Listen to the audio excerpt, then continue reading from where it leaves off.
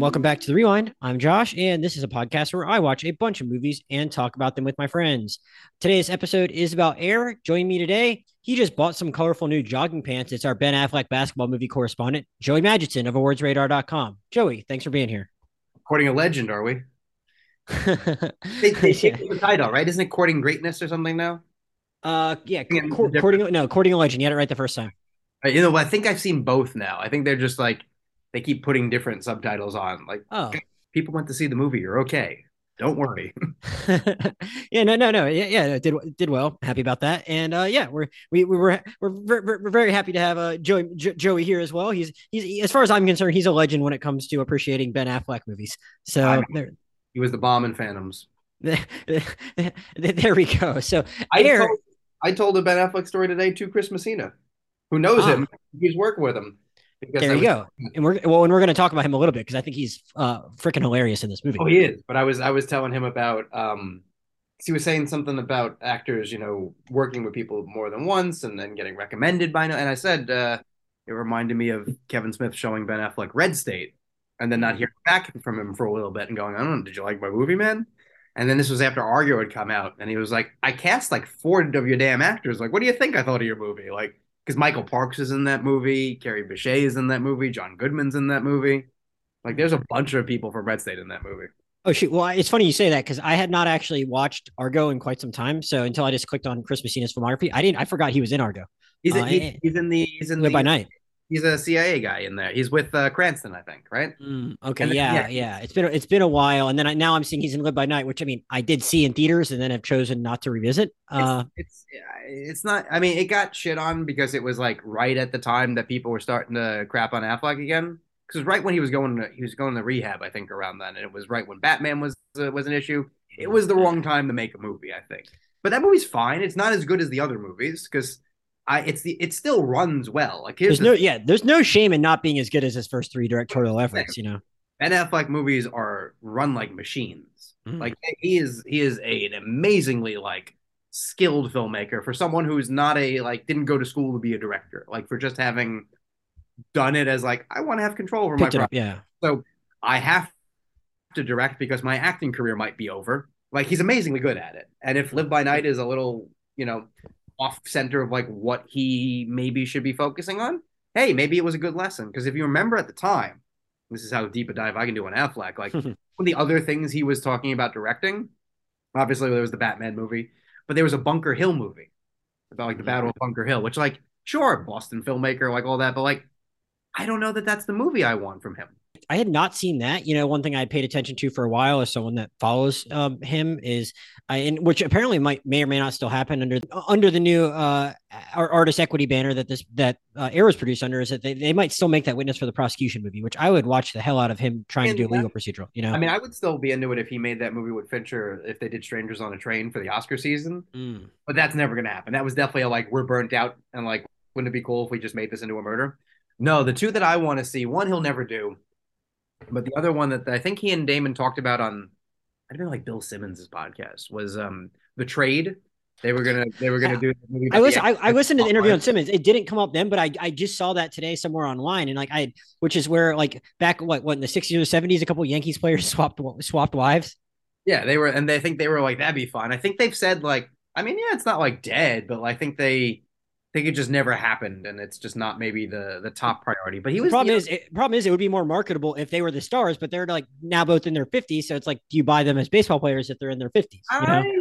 I mean, old school baseball players looked like old men. So That's a good point. That's a good point. I would have to check at how old they were. I'm sure I'm sure they were probably in their late 20s, early 30s, so it would be a tough fit. Mhm. But stranger things have happened. No, and then if you look like other people made movies he was attached to, like he was gonna do American Hustle when it was like just called Abscam when it was Oh, initial yeah. like that, I think he did Argo instead. So Mhm. like there's a world in which a non David O. Russell version of American Hustle is Afflecky, but like I think he's made the right movies, and this is in some ways his best one. Yeah, I'm curious to get into why. I mean, we just mentioned Live by Night. This is the first time Ben Affleck has returned to directing since then, but he and Matt Damon have, created this new company, Artist Equity, where they are, the goal of which is to be able to channel more of the back end to a lot of the people, both above and the below the line, working on their movies. That fair description, Joey? Yeah, I mean, I think his point that he said, and I think it might have been that Hollywood Reporter interview and some other spots, is like, so yeah, an actor, maybe a director, producers, the movie does well, they get to do better, right? Mm-hmm. They get whatever they get, and if they get a piece, they do better. Mm-hmm. Everyone else involved, you get what you get, and that always he found a little strange. So his example was like Robert Richardson is the cinematographer of the movie. Mm-hmm. So he gets probably as much as almost any cinematographer in the business, right? It's probably costs a pretty penny to hire him. This movie does really well. He'll make more money on this than maybe he's made ever because everyone's involved in the profit sharing. Right. One is just a good idea, makes everyone work, be invested in the project. Two, makes people want to work with you again. Three is a great Trojan horse for this movie. This movie is a great Trojan horse for that point of view, as we'll get into. Like the third act of the movie is the Yep. mission is the Jerry Maguire mission statement of artist equity, Yep. which is very clever and part of why Ben Affleck movies are well-oiled machines. Yeah, yeah, we should say, Air is the story of how the kind of how the genesis of the Air Jordan brand, and how the folks that were at Nike's in the early to mid '80s, including founder Phil Knight, but also Sonny Vaccaro, who's has lived a bunch of lives, Yeah, and those are the names you know. Like, yeah, and Sonny, like, at the time was like kind of a basketball scout who tried to recommend what players Nike should go after for their fledgling basketball brand, but kind of became a different kind of activist later on, and when it came to paying college players. But that was his role at the time within like Nike. I don't want to say he's against what the movie is up to anymore because he's not. He's involved, but like, yeah, he definitely he fell out with Nike. Like he worked for the competition. Like, yeah, he's part of the reason that college players get paid now. Like he or can get paid for their likeness. Like he is. Yeah. I didn't need the Sonny Vaccaro biopic, No, but and yeah, and but this like was a I great think way. this movie utilizes a character and a figure of that way in an interesting way, as opposed to a traditional biopic. Yeah, the way he has his. We'll get into the third act, I'm sure, but like the evolution of like, oh, maybe that is the way to go is enough to let you go like, oh, that would make sense that he would eventually be in the Ed O'Bannon suit. Yeah, yeah, for sure, and just the way he probably thought about the world, though, it is funny if you Google him after watching this movie, it's like, oh, then he went to work for Adidas. Yeah, Um, I think he worked for Reebok too at one point. Like he worked for everyone. Like every yeah. time he got and like the basketball camp he co-founded with oh I forget which character, but they fell out over money over that too. So like Uh, they all I mean it's still oh, business. did he do it with the Raveling character, who Yeah. was kind of like, yeah, George Raveling, who played And by they Mark. yeah, Marlon Wayans and they fell out over money eventually. So like Yeah, the guy again lived a long life. We should say, a movie picks lot. up. Yeah, and everyone and a lot of people that might not like be as familiar with the true story, that are just going to see this movie because of the marketing and that Matt Damon and Ben Affleck are involved, might not understand that, like, back in the early '80s, Nike was like kind of a bit of a second class citizen in the basketball world. So it was yeah, in the basketball world it was a third class citizen. Or true. It was a very successful brand, but it was a running shoe brand. Mm-hmm. People didn't wear basketball shoes, except if you played basketball. You Mm-hmm. wore running shoes to go out and stuff, but like nobody wore basketball shoes as like a style statement. They were utilitarian in a way that like we don't really have now, but like tennis shoes were tennis shoes, basketball shoes were basketball shoes. So they were way behind Adidas and Reebok and Indeed, yeah, in Converse. Converse. Like they might even been fourth place. They don't really get into like everyone in this movie, Mm-hmm. but they talk about like they were sort of like the Apple of the group. They had a weird leader. They did things a little differently, but they really didn't have a basketball but division. but they were actually pretty successful just from like track and field. Yeah, yeah, And so it wasn't even necessarily a matter of them just like not even having the money of some of the competition, but like more that like they couldn't attract the best basketball players just because their reputation in the basketball world was not great. So like they could, yeah. They in weren't the, cool. yeah, they could in theory offer as much money as the other places, but the reputation was such that like Michael Jordan's agent wouldn't give them the time of day. Well, I mean, And that was the thing. Look at they mentioned it in the movie, but like there was no slogan. Adidas and Reebok and Converse, they had slogans that kids would say. That was cool, and they didn't have a cool cachet. So they I think just do it is said a couple of times during this film, but not in like in almost more of a joking context, like no one took it seriously, right?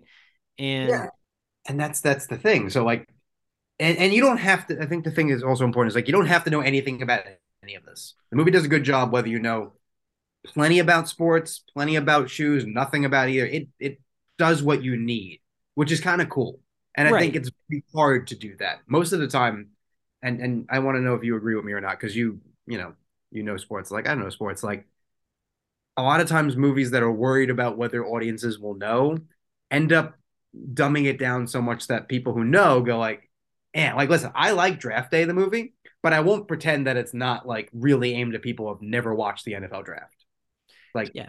I've actually never watched Draft Day just 'cause I heard it was like so bad, and I just like, it's not bad. I would say oh, okay.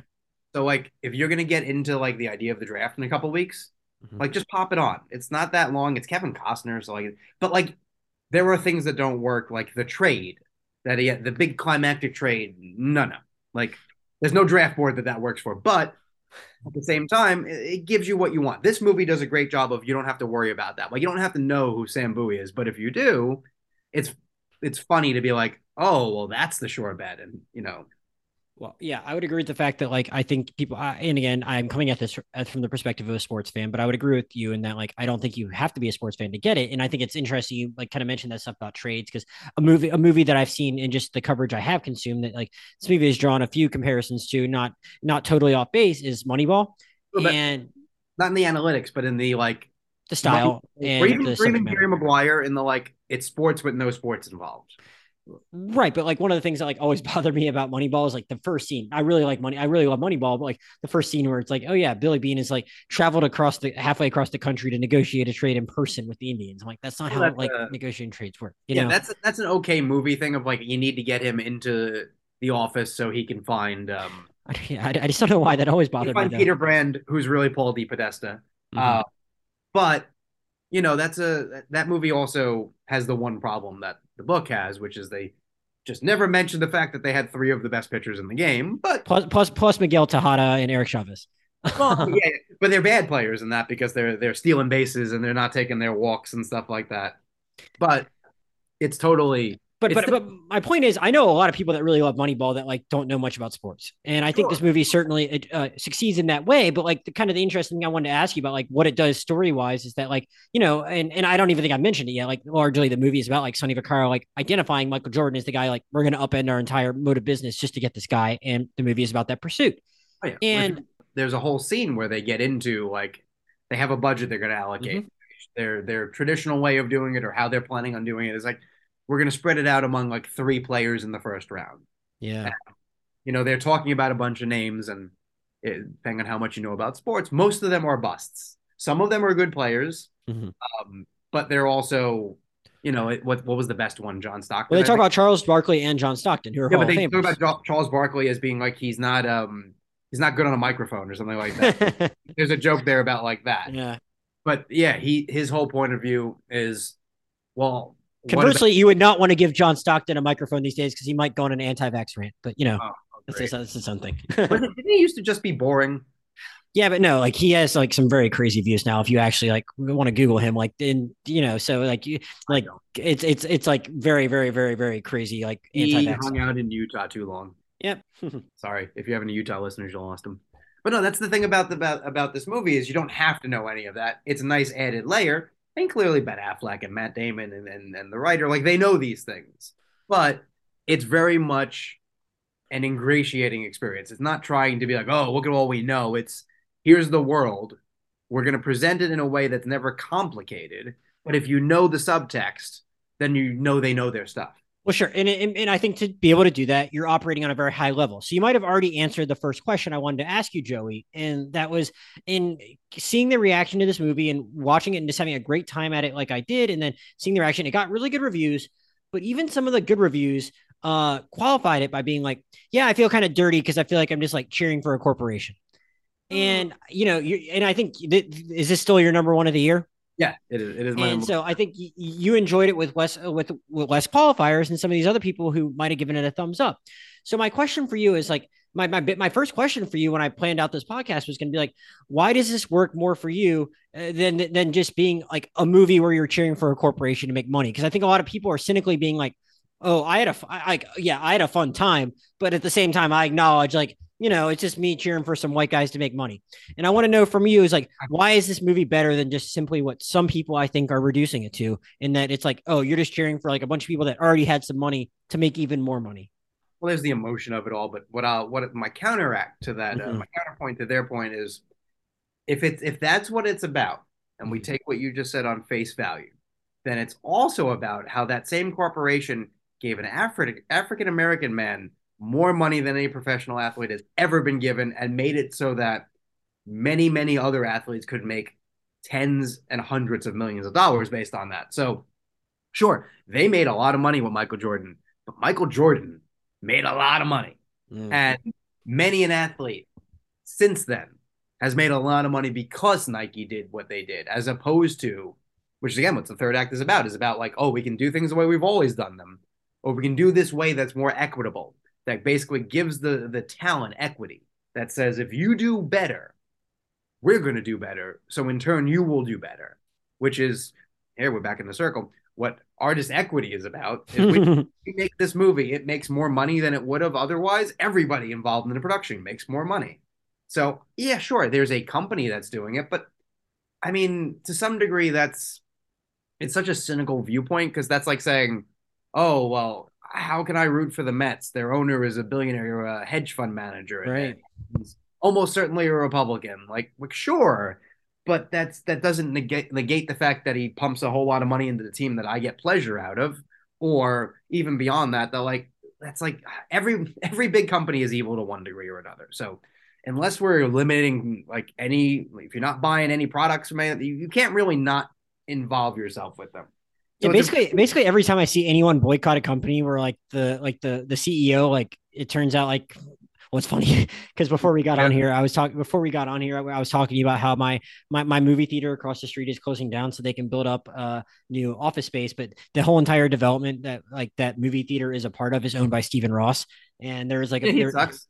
yeah, there was like a there was a, that was a big news story a few years ago, and like people found out that like he like had a bunch of rhetoric about how he like wanted to be for racial equality, but he also hosted like a $250,000 plate like fundraiser for Trump, Well, that's and the it's thing. like Like you can pick and choose your battles. Like I choose not to buy Goya anymore because like, hey, you want to be a company pitching itself as an items for a certain population, but also you're going to go and take pictures with like that just doesn't, your values don't line up. But at the same time, I mean, you just have to kind of accept that most of these guys. but yeah, but you can't judge someone because they continue to like buy from a business that like might have a Oh, I mean, problematic person at the very top. Because if that's the all, life you're going to lead, you may as well go like live off the grid.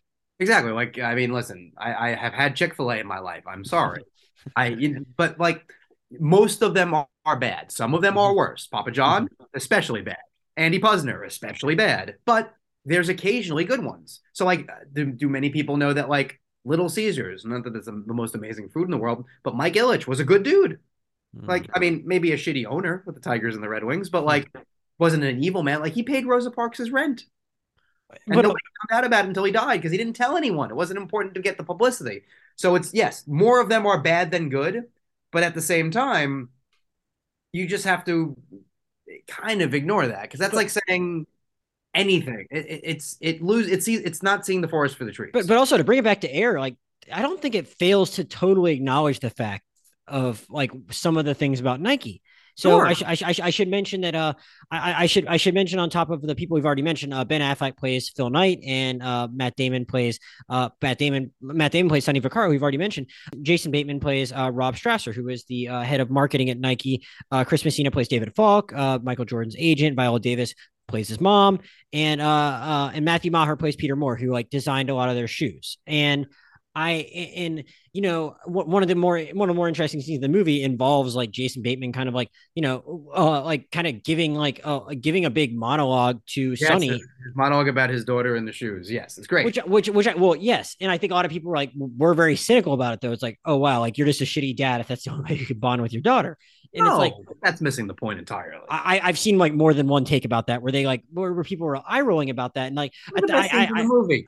I mean, like I had a moment where I was like, this is like I was like, this shouldn't be working on me, but like, but it is, and But in so much as like, that's his point. His point, because the whole point of what he's saying is like, if this goes sideways and I lose my job and I don't right, work anymore, I'm probably still going to buy my daughter Nike shoes because it's a thing we share. right, and I think a big thing that point of the movie accomplishes is, again, this is a true story. Like everyone going into this probably knows what the Jordan brand is. It's like it gives stakes in a movie that like might otherwise not really have stakes because like you just kind of know how it's going to end for Michael Jordan, but it lets you understand just like how precarious it might have been for a lot of other people Which involved is who you would never thought about.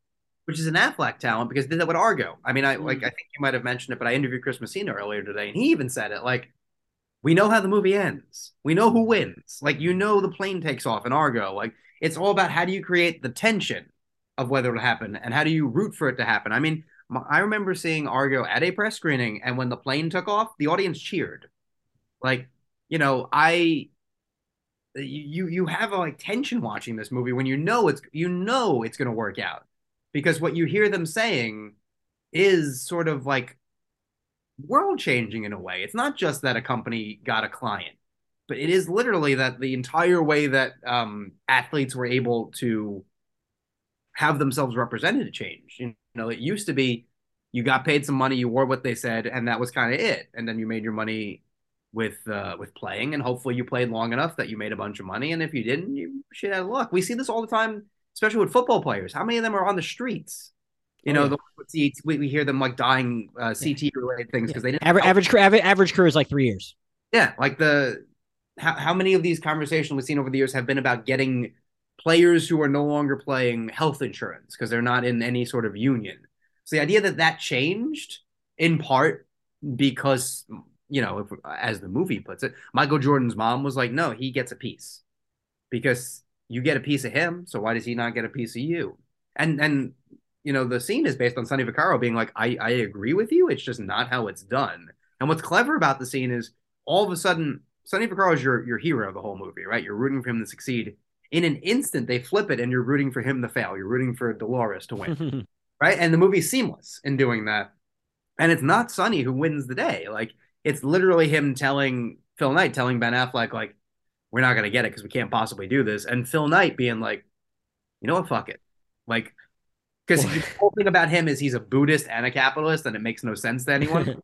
And he'll not wear shoes and talk about how possessions are bad, but they'll be like, but you have a purple cat like Porsche you drive around. Like, in that, well, also in that moment, Dolores might have won, but like we know Phil won too because Phil is worth $40 billion yeah, today. Phil did fine. Like, but Phil's doing great. Sonny's doing but also as we noted, like before any of this happened, like Nike was already a successful company, just not successful in the basketball game. Like they had already like had a very big share of just like the regular track shoe, like tennis shoe market, and but they were doing well, but at the same time, it kind of goes back to like again, just talking about the stakes of it, like yeah, they were doing well, but like profitable companies all the time like cut other parts of their sure. business just to like ensure profitability. So The stakes were never that Nike will go out of business, but the risk was, well, maybe they just get out of the basketball game, and and they're that like, and that could cost a segment of their company their livelihoods.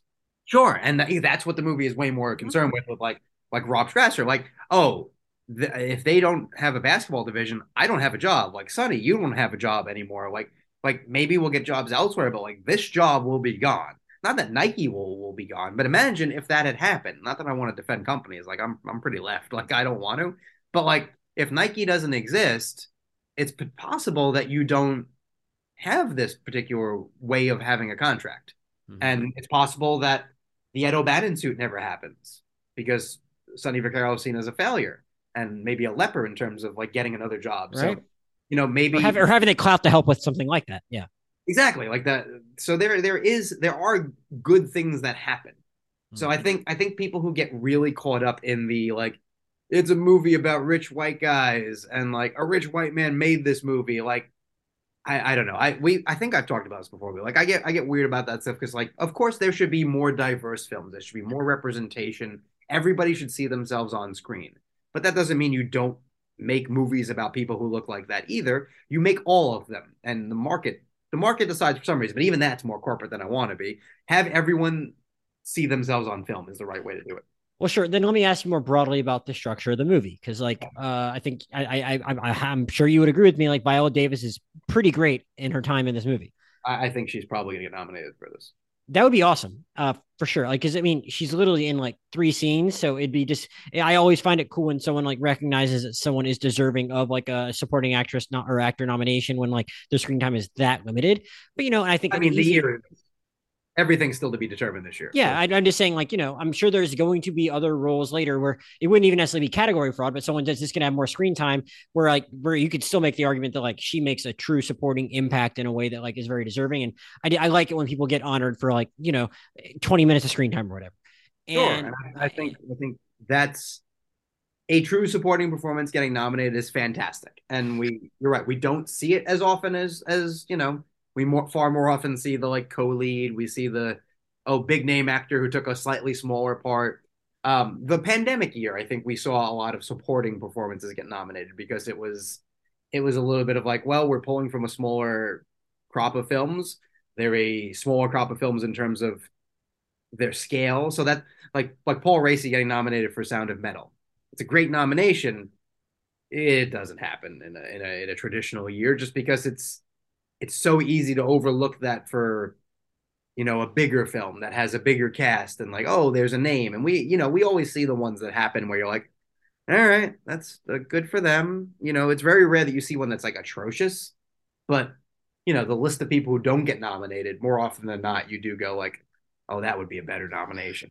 sure, but because she's so impactful in her limited screen time, I think it almost well, my point was going to kind of go back to some of those cynical folks we were talking about before, where they're like, they might be like all wary about any kind of movie that they think could be construed as just cheering for the man, and they're like, I really would have liked to have seen the movie about Viola Davis and what things were like from this woman's perspective that really was like, I don't the know that there brains would. behind this operation. And I'm like, and like, I'm not sure how to respond to that because I'm like, I don't know if that movie gets made in the first place, Also, I don't know how much more of the story is there. Like, aside from, do you want to know about like Michael Jordan's like mostly functional home life? Like, I think the idea of him not being a major character is actually to this movie's benefit because he has this allure of like we know he's going to be essentially a god. Like, he's not a human being. Like, he's touched by greatness, right? We know that. So the more time you spend with them, you have to justify that, as opposed to most of the people in this movie don't meet him or meet him once or say hello, and that's it. So this like Well, mystical figure almost is it go, way it more. go it goes to the risk they're taking that Sonny keeps talking about the whole movie about how he just thinks it's about the You know, shoe's just a shoe until a person steps into it. Like he's making a huge bet on that person that like by all accounts, assuming because like I honestly think they probably stayed really close to the facts in this based on what I've seen from Affleck's interviews and how he talks about what Michael Jordan wanted in this movie and how he was going to make it with his blessing. Like I think everything in this I feel comfortable like taking it mostly at face value, but it's like at the same time like these people are making a bet on like this guy's mystique that obviously paid off. So it kind of makes on the one hand it like makes sense to like tell from that perspective like, hey, we don't really know this guy at all, but we just think it's going to work.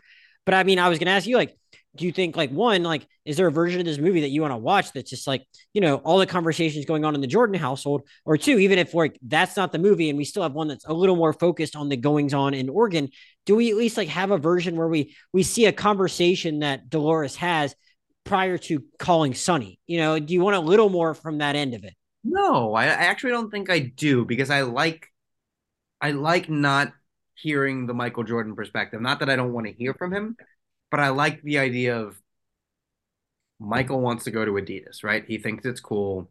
That's where he wants to go, right? So he's going to go to Adidas. That's what he's planning. And Dolores says at a certain point, I'll get him to a meeting with you. That's all I'm Mm-hmm. willing. Because Sonny's first meeting where he tells her how the other meetings are going to go, right?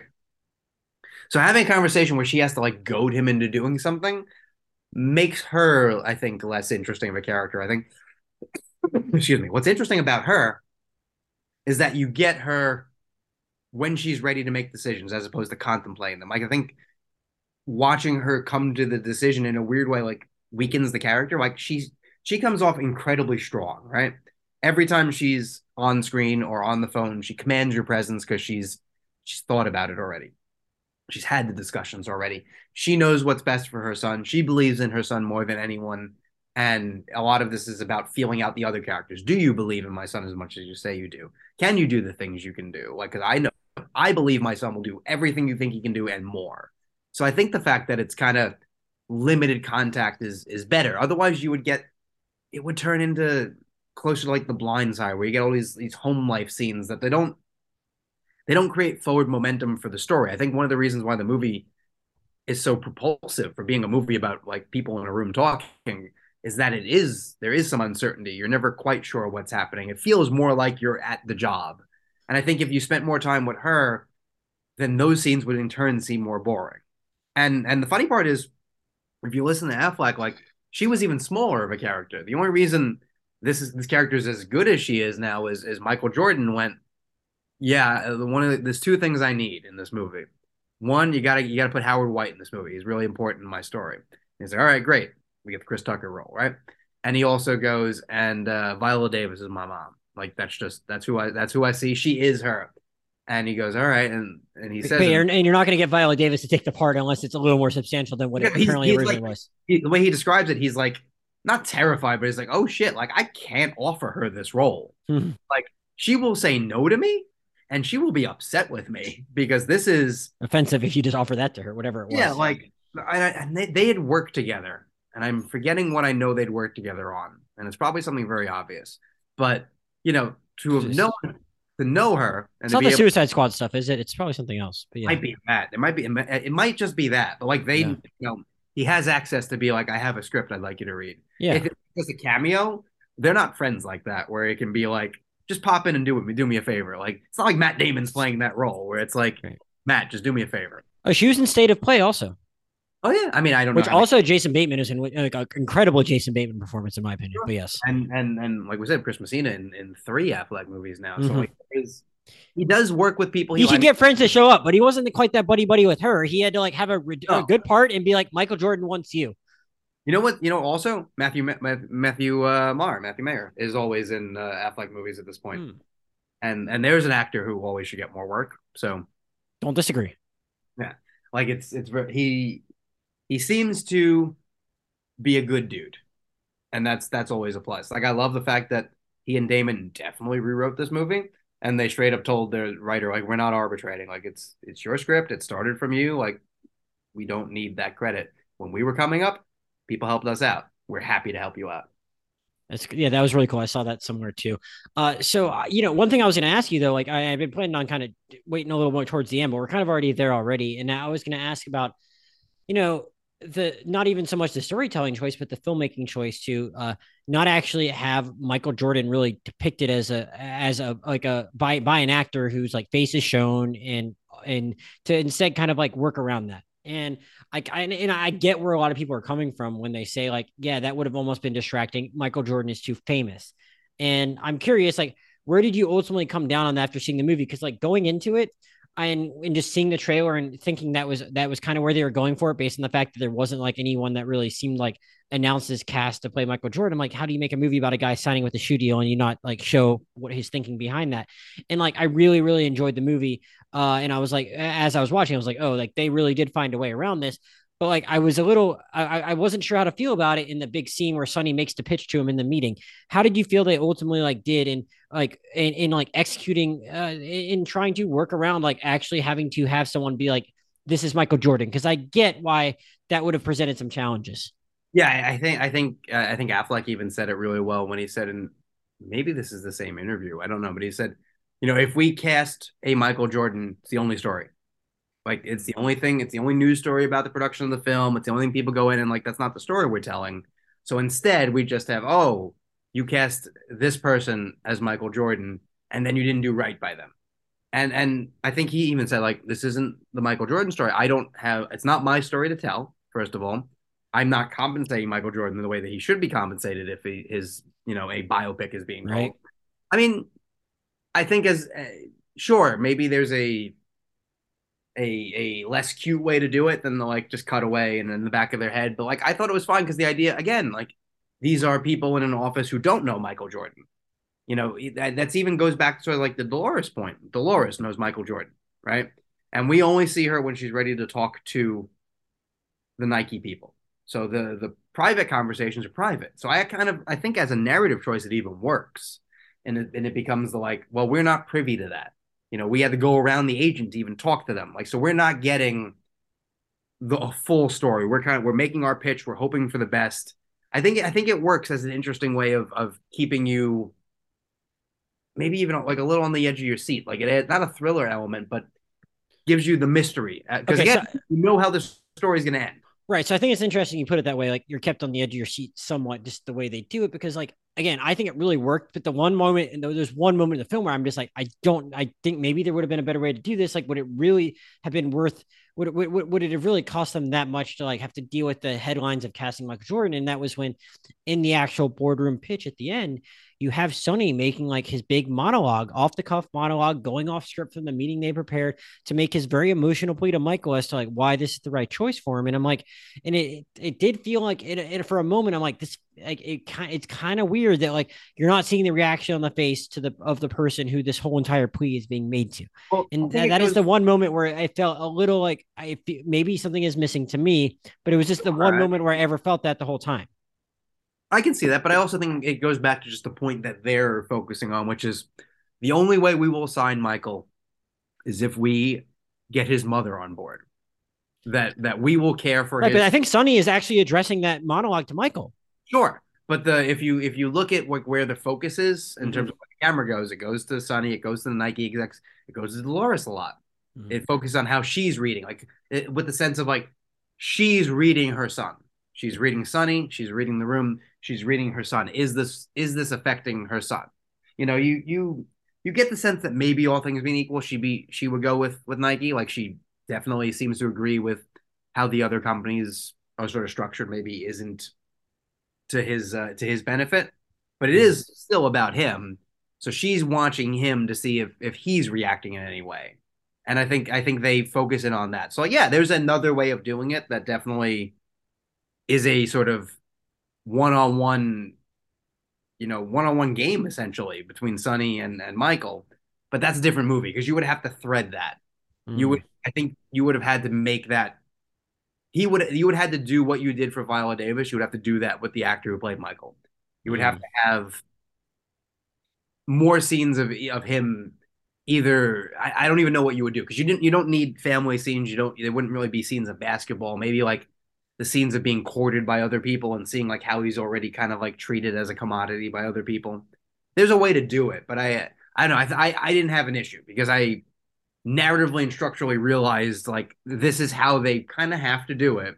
And even if it's just, necessity being the mother of invention, they found a way where it comes off more like a narrative choice and a decision as opposed to like, we're stuck. Yeah. And I don't knock them too much for it because like I've seen it talked about and I get the reasoning, but like I just that one moment of the movie was like it felt a little awkward to me and I didn't really know if there was a real answer to it because like yeah No, maybe is it worth because I can see the argument it's not worth all the other problems it presents just to have this one person be Michael Jordan and then like all of a sudden you've like made the Michael Jordan movie and given like this actor like two lines and like when that wasn't what the it what wasn't what the story was supposed to be. goes back to the idea of like Affleck movies and maybe not Live by Night, but especially Argo, this one, The Town, Gone Baby Gone. Like they run like fucking machines, and they do because they don't go in unnecessary directions. Not that like Michael Jordan is unnecessary, but to have like one scene where you suddenly see the guy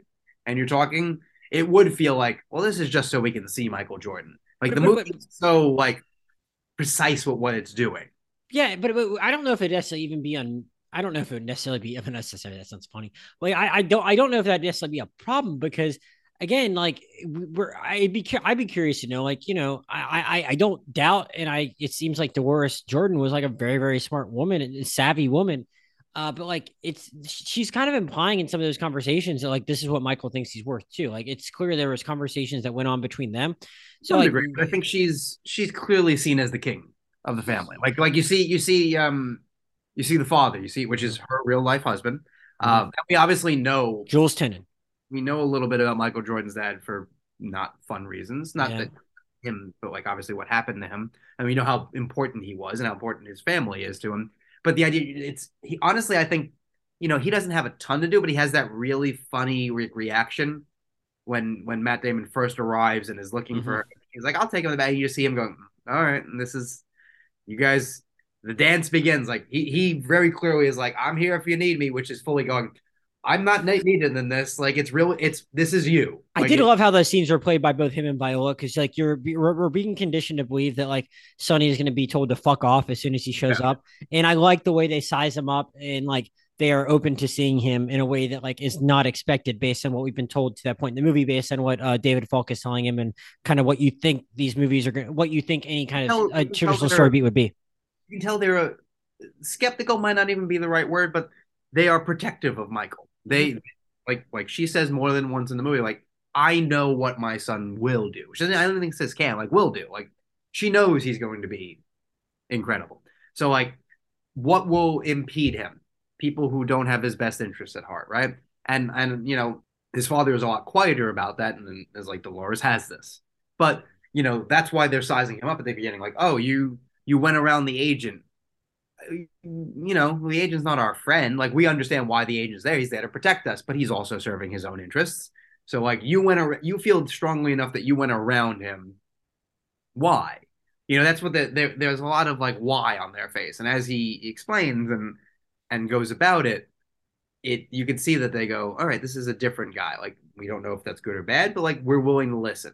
It's about like there's an efficiency there. That Mm-hmm. scene is not a very long scene in the Yeah. front. Just like there's a little thing after Sonny makes the phone call to be like, I'm down there, and they're like, you're gonna get fired on a car phone. Isn't that great? Like that, it's a funny, like very traditional in this sort of movie scene. Like I disobeyed the rules. Look at me. But then once he hangs up, like he goes around that car, and like on sort of the surface, you wouldn't pay attention to that.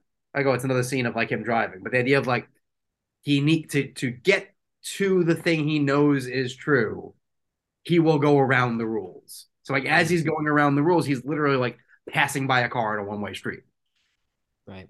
I want to I want to move on move on to like Joey asking a little bit about these performances Sure. before we finish up because we've talked a lot about the story, but I'm curious like what were your feelings on how Damon and Affleck like slid into these roles, because I don't think anyone's surprised that they had like really good chemistry, but like to like also because again they're Matt Damon and Ben Affleck, we've seen them have that on screen before, but like to see Matt Damon incredibly be like a just like what's supposed to be a like a pudgy middle-aged basketball lifer, and Ben Affleck be like an eccentric CEO. Those are slightly different roles than we've seen him in before. Like how did you, though I guess we have seen Damon maybe physically in this kind of mode before and having to like ugly himself up a little bit and be like a pudgy slub or whatever, like he kind of is in like The Informant or whatever. How did you feel they kind of like slid into these particular roles within like a corporate setting?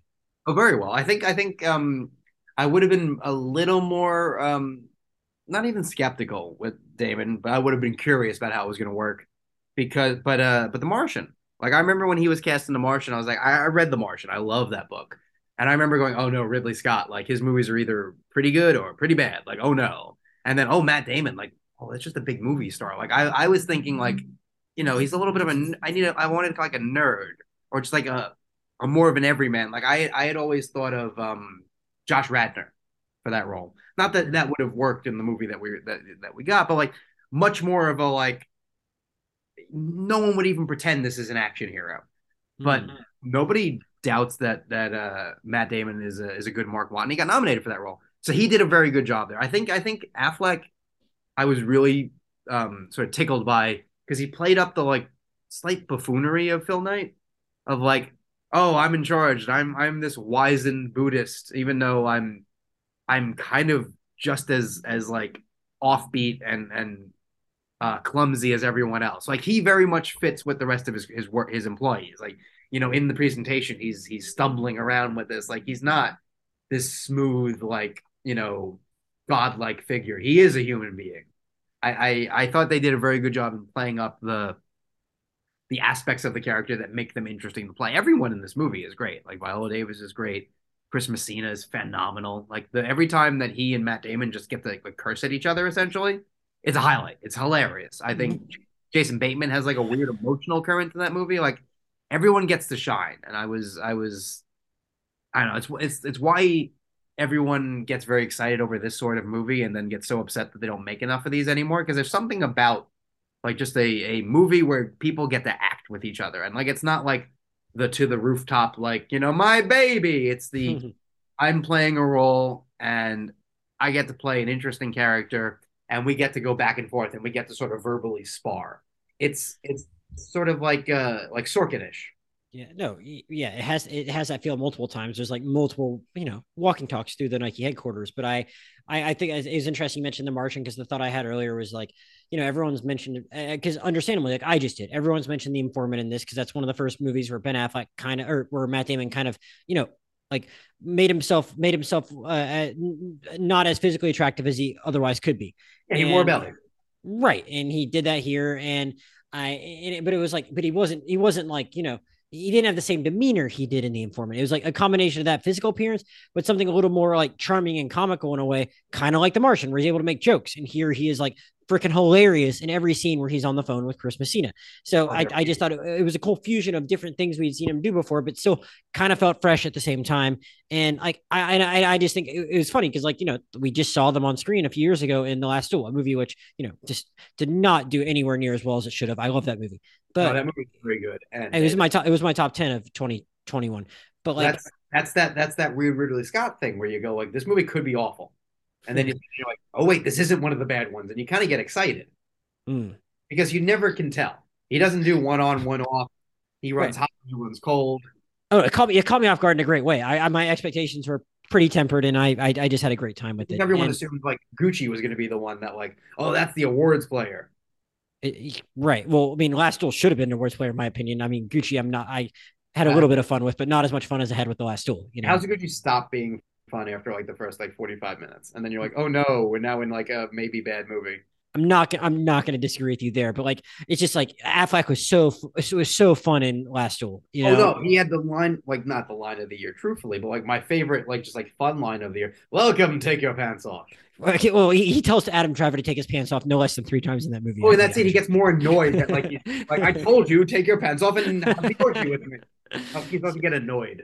Right. So it's just, I mean, it's just a lot of fun that like he knows how to like come in as a supporting character in a true scenery, even if like he's had a long career as a leading man. He's like he just kills it in these like small roles, and You said you listened to the Simmons Mhm. podcast. I like their back and forth about like, Matt, how come you haven't been in more Affleck's like directing movies? I'm like, can afford me. yeah, well, yeah, you took that role for yourself, and like I was like, Oh, oh, that you too. got paid. Like you could tell that they were teasing each other over like, of course we know what we're up to, but like, I like when he was like, I can't afford Matt Damon in my movies usually. Like, Right. But Bill was like, why was Matt not the Jeremy Renner character in The Town? It's like, do you really think they could have afforded Matt oh yeah, Damon in and Damon 2012? was like, yeah, why wasn't I? That was a good role. I wanted that. No, no, that was the one where he said it sucked, right? Initially, the first draft of the script by someone Oh, else, that too. Yeah. terrible, and Yeah. he Yeah. passed. I think he probably passed him like the Affleck. Before Ben rewrote it. And like, yeah. The way he told it was like they have the same agent or they're friend. He's friends with his, but he like, what's Ben up to? He's probably like shooting like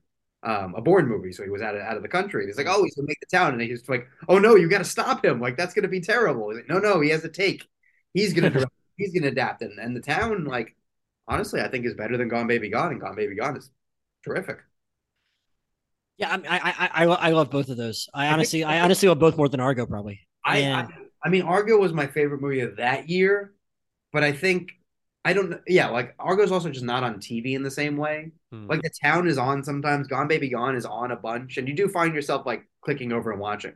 I will say this is not a whole separate topic, but if anyone ever gets a chance to watch the extended cut of The Town, it's Hmm. very very good. I feel like I mean it's been a few years since I've watched it. I don't know what version I did. I But don't think unless you had the like specific like I think extended cut Blu-ray, oh, okay. then you No, I did wouldn't. not see that one. It's much longer. Like there's a whole subplot of like him like having like a drug addiction at one point, like after she's like kind of broken up with him before the big like heist. Like he's Oh. going in like I don't remember if it was crack or something like that. We can tell like getting into like sort of like the backstory more. It was good. Like I liked the type movie we saw, but Hmm. in terms of like okay, they were all good cuts, but wow, you made an awesome like long movie too. There's a whole other appreciation for that. A Well, I good wish old. that one. I'm pretty sure Live by Night's like a half an hour longer than a town. I wish there was the opposite Oh, way around. yeah, yeah. The Little Bunny's the only one that's not tight. Yeah. In the same way that like Almost Famous, one of my all-time favorite films, Mm. and the extended cut, the untitled bootleg cut, that's like I don't forget how long it is, but it's very long and has that like scene where they just play Stairway to Heaven and Oh yeah, I've heard about that. supposed to just like I've never seen the extended version, but I've heard about the Fran McDormand it's performance in that moment. oh yeah, like the entire like the extended cut is terrific, Mhm. but you also understand that like okay, this is a different vibe. The tone of the movie, the pacing of the movie. The pacing is so hard that when you get it right, it's almost a miracle. And that's the thing that I think Affleck does so well. Give or take maybe Live by Night, but I still think that's a good movie. But like the pacing of this movie, it's perfect. It's under 2 hours. Mm. Yeah, no, Like it's there was never a moment in this movie where I was just like bored or not having a great time, yeah, there's and never a scene that you're like, oh, this is like, why is this here? Everything is just like ruthlessly efficient. mm. Yeah, no, for sure. Yeah, and I think we both agree like both of them like gave great performance. Let me ask you, Joey, last thing. You talked to Crispy Cena earlier today. We already mentioned him a little bit. What did you like most about how they cast out the rest of this movie? Because like yeah, I thought they were just like it's really cool. Like I mean, like it's funny as we were sitting here, I was just I still had Chris Messina's Wikipedia up. He was in Rounders. I did not realize that. Which so it's like he kind of Oh, goes he goes back with Damon too, I guess. yeah. And that was another funny thing on the Bill Simmons podcast. Like he was like, "How are you not in Rounders, Ben? You love gambling." um, Right. but like I mean, so he goes way back with him. And I was just like a stroke of genius. He fit that role of David Falk like a glove. But like I mean, there's a lot of other like the cast got filled out really effectively in all the other corners. Were there any other people we didn't already touch on that you just wanted to shout out for any performances you particularly enjoyed? I mean, the ones we mentioned are the highlights, but I think the thing is, everyone we mentioned gets a scene.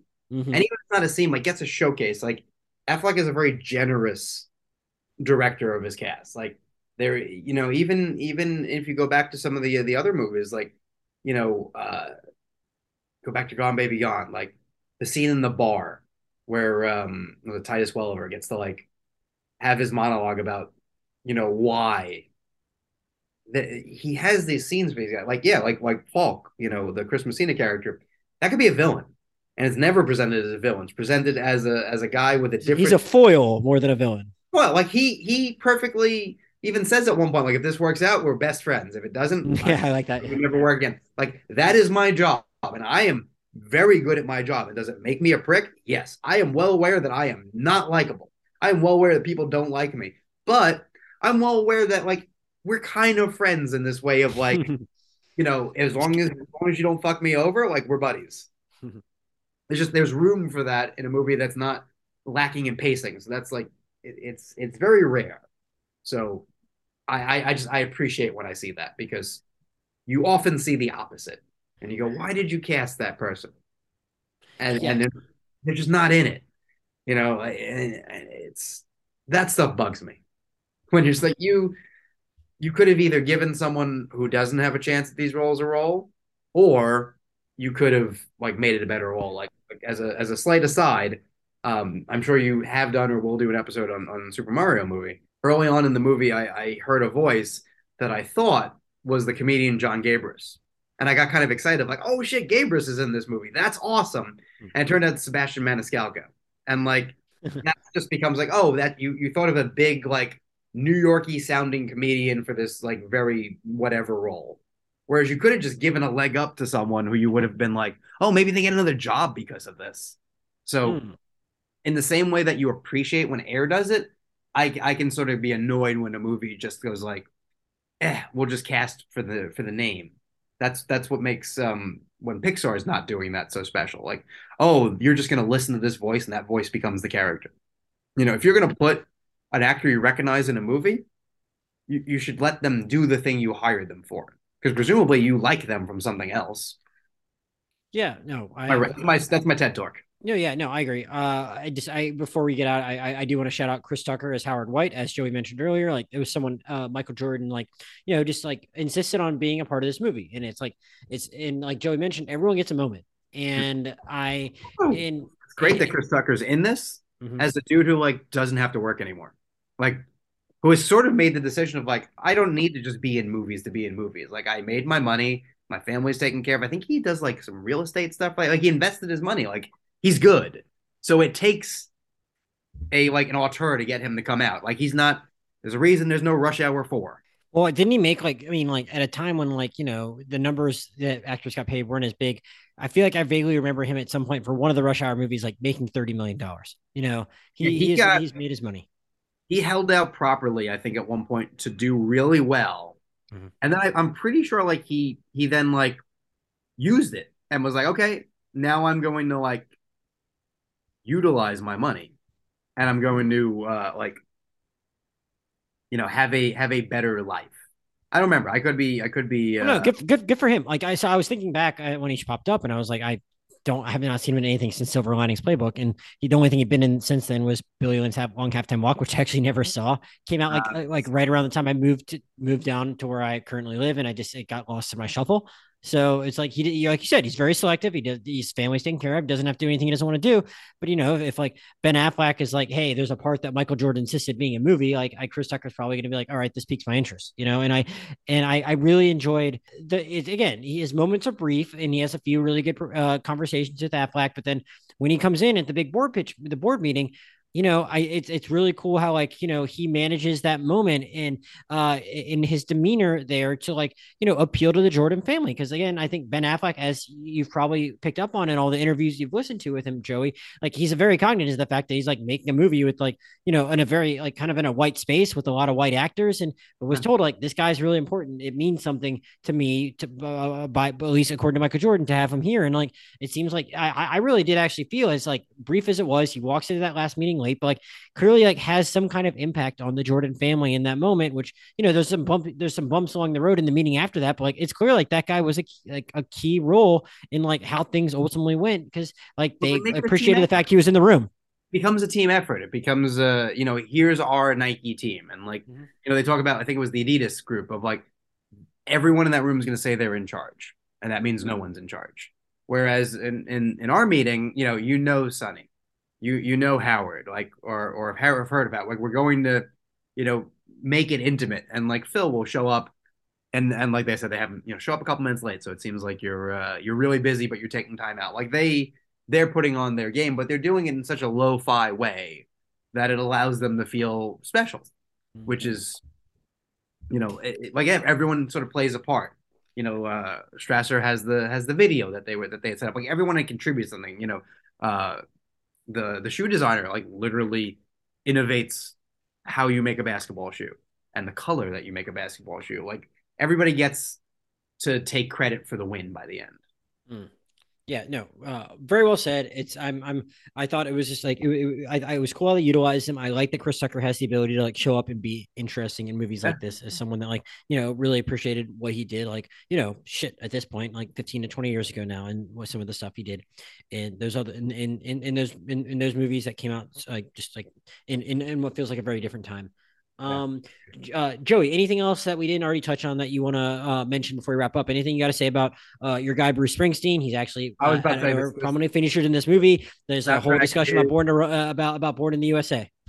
one soundtrack is just one of the A lot of kids. a lot of great needle drops. Oh yeah, like I love that they're all obvious ones, but they're done in a way that it's clear that he is like, yeah, I'm going to give you every obvious one because that's what was playing on the radio. It's not about like how clever my soundtrack is. Because in a bad movie, you would be like, ugh, this is so obvious. It's like the three songs you hear in every Vietnam movie. But it's like 1984. Like you can get away with having a Bruce Springsteen song, Yeah. But I love that it's Bateman, right? Who's just like, I listened to Born in the USA again. That's not a patriotic song.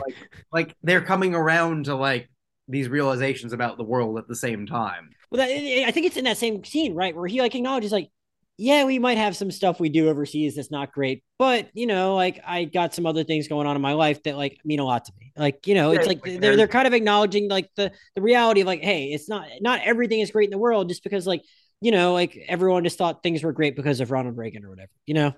It is clear that the movie, that Affleck, that everyone involved, Alex Convery, the writer, like everyone is sort of making sure you don't go like, oh, this is a pro Reagan, pro 80s, pro business like movie. No, it's set during those times. But I think a lot of people are taking that from it. And I really, I agree with you. I don't It's think very that's really the strange. movie's But aim. like, They're not like like go corporations. I did you not feel said, coming out of this like everyone's like you should be cheering for Nike. I did not leave the movie with you that said message. like they clearly bring up the point of like I think we make our things in like third world countries. Like I don't Yeah, like that's a problem for later for us, but like I don't like that we do. Like they give lip service because these are not the people who change those things, but Affleck and everyone felt it was important to include like here's the bad stuff too. Like, right. oh, by the way, for context, everyone was singing Born in the USA as like this patriotic ditty. Ronald Reagan wanted it to be his reelection song, and Mhm. Springsteen had to deny him because that is a protest song about the plight of the Vietnam veteran. Mm. So like it's there for a reason. Yeah, no, I think they have the right perspective on that song. Yeah. Again, so it's just very strange, you know. I think I'm in agreement with you on my reading of the movie. It's just like there are other like critics I like and stuff that I've read that I generally like. Am like I get where they're coming from. That like think that just because they played "Born in the USA" over the opening credits, like that, like maybe the filmmakers don't get what the song's about. I'm like, I don't think that's the case, you know. No, I'm So pretty sure they know what they're doing. yeah, for sure. But again, I think we've about well covered everything. I think Yeah. Joey and I would obviously like recommend this movie to anyone that hasn't seen it. Wholeheartedly. Yeah, I think it's doing well enough in theaters. It'll still be hanging around by the time I post the episode, but like it'll probably be on Amazon Prime fairly soon too. But like go see it in theaters. I It's tell you the answer to that question. what's that? Oh, you said it'll be on Amazon Prime. You said at a certain point, I said, I can't tell you the answer to that question, which means I know the answer, but can't tell you. All right. Well, I'm not going to press Go you to see it in reveal any theaters. information you shouldn't reveal, but like just people go see it in theaters. Like Yes. what Matt and Ben are trying to do by like is very noble with this company, and I think we should like support them in their first Not a venture cheap with a good movie. movie. Not a cheap movie. I think a $90 million movie. So Yeah, if like I mean, which like it's like I am curious like what the breakdown of what they spent on what was. They obviously that money is the cast, that money is the soundtrack, and that money is artist equity. Is like we're gonna put and make everything high quality, so everyone is properly compensated up front and also potentially compensated out back. right. I didn't know if there was like like Matt and Ben like and like who are the biggest names were in this were like taking any less on the front end because of that those Possible, back end goals. But it's like but I'm that sure was a fairly big number too for a budget like what like 80 or 90 million, 70 to I'm 80, sure 80 to Viola 90 million. Davis is getting her number. Yeah, so whatever. Good for them, but like let's make it worth them to make, make Bet more you, movies and keep this business yeah. their shingle hung, Like I don't know the answer, but I bet you Jason Bateman makes a lot more money than you realize. for this one particularly. General, I'm sure his like number is high because think about it. He has how many seasons of Ozark now, and he's won awards for it. I'm sure his number is higher than you realize. Yeah, you would know better than me, like maybe what how someone's quote is affected by for a movie based on what they do in TV. But he is like a big deal now because Ozark is a big deal for sure. And I mean, Exactly. not that he wasn't a big deal before Ozark, but like that show is huge. I mean, he's been in movies that have made a lot of money. Like I'm sure he makes in the same way that like I don't think you ever think of necessarily like Ben Stiller's like oh we got Ben Stiller like right the movie is set, but I bet you Ben Stiller cost you a lot of money. Well, yeah, he doesn't act a ton anymore though either. But like I Now hear you. I mean he's scratching that directing itch, but then so is Bateman. Yes, they are both doing that very well. And just like my last thing is like I just want to shout out Bateman. Like again, like we mentioned a couple of those scenes, but like I think in the wrong hands, you might just be like, what the hell is this guy talking about? Yeah. Again, like I think it works. Well, as both you and I agree on the scene where he's talking about like bring shoes to his daughter or whatever. But like man, like I think in the wrong hands, people just really laugh that scene off, and I think he sells it. And like good for him for like as someone that is like we said kind of a big deal like is probably make you like for whatever like I would hope that people were paid well here regardless of what the movie makes on the back end but like he makes more money I'm sure for a season of Ozark than he does for this and like he could probably go do something else and make more money than he did with a supporting role in this and he saw the value in it and was like I'm gonna like I'm just gonna show up and like have some fun with Ben and Matt and like like knock this smaller role out of the park and I appreciate that so Totally.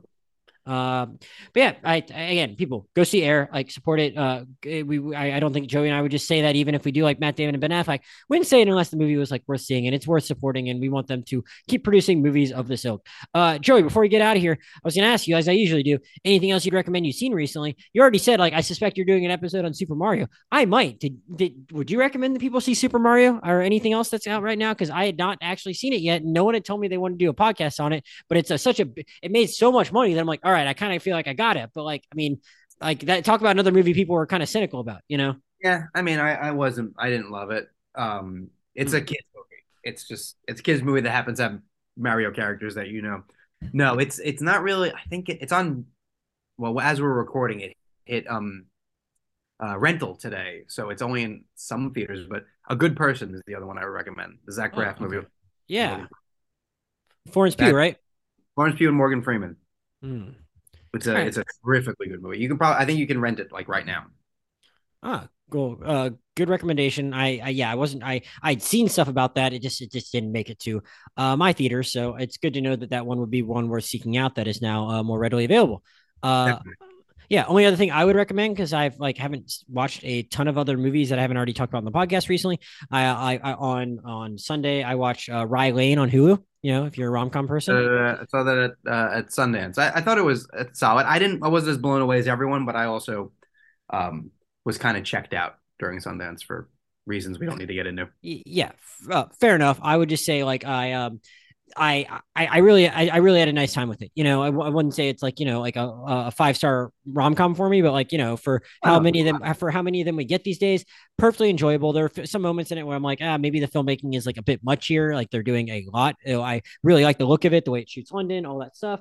This like maybe became like if it kind of felt like the way that like people like talk about like Adam McKay movies sometimes. It's like we need to throw one thing in here, we need to throw another thing in here, we need to throw another thing in here. And I'm like, all right, I get it. Like, yeah. Okay. Let's get back to the story. But like, I mean, very charming performances, very charming writing, and just like decides like we're definitely shooting on location in London and doing it in a fun way. And you could tell that like they had a really smart idea of what they wanted to like very specifically put on screen, even if it might feel a bit much at times.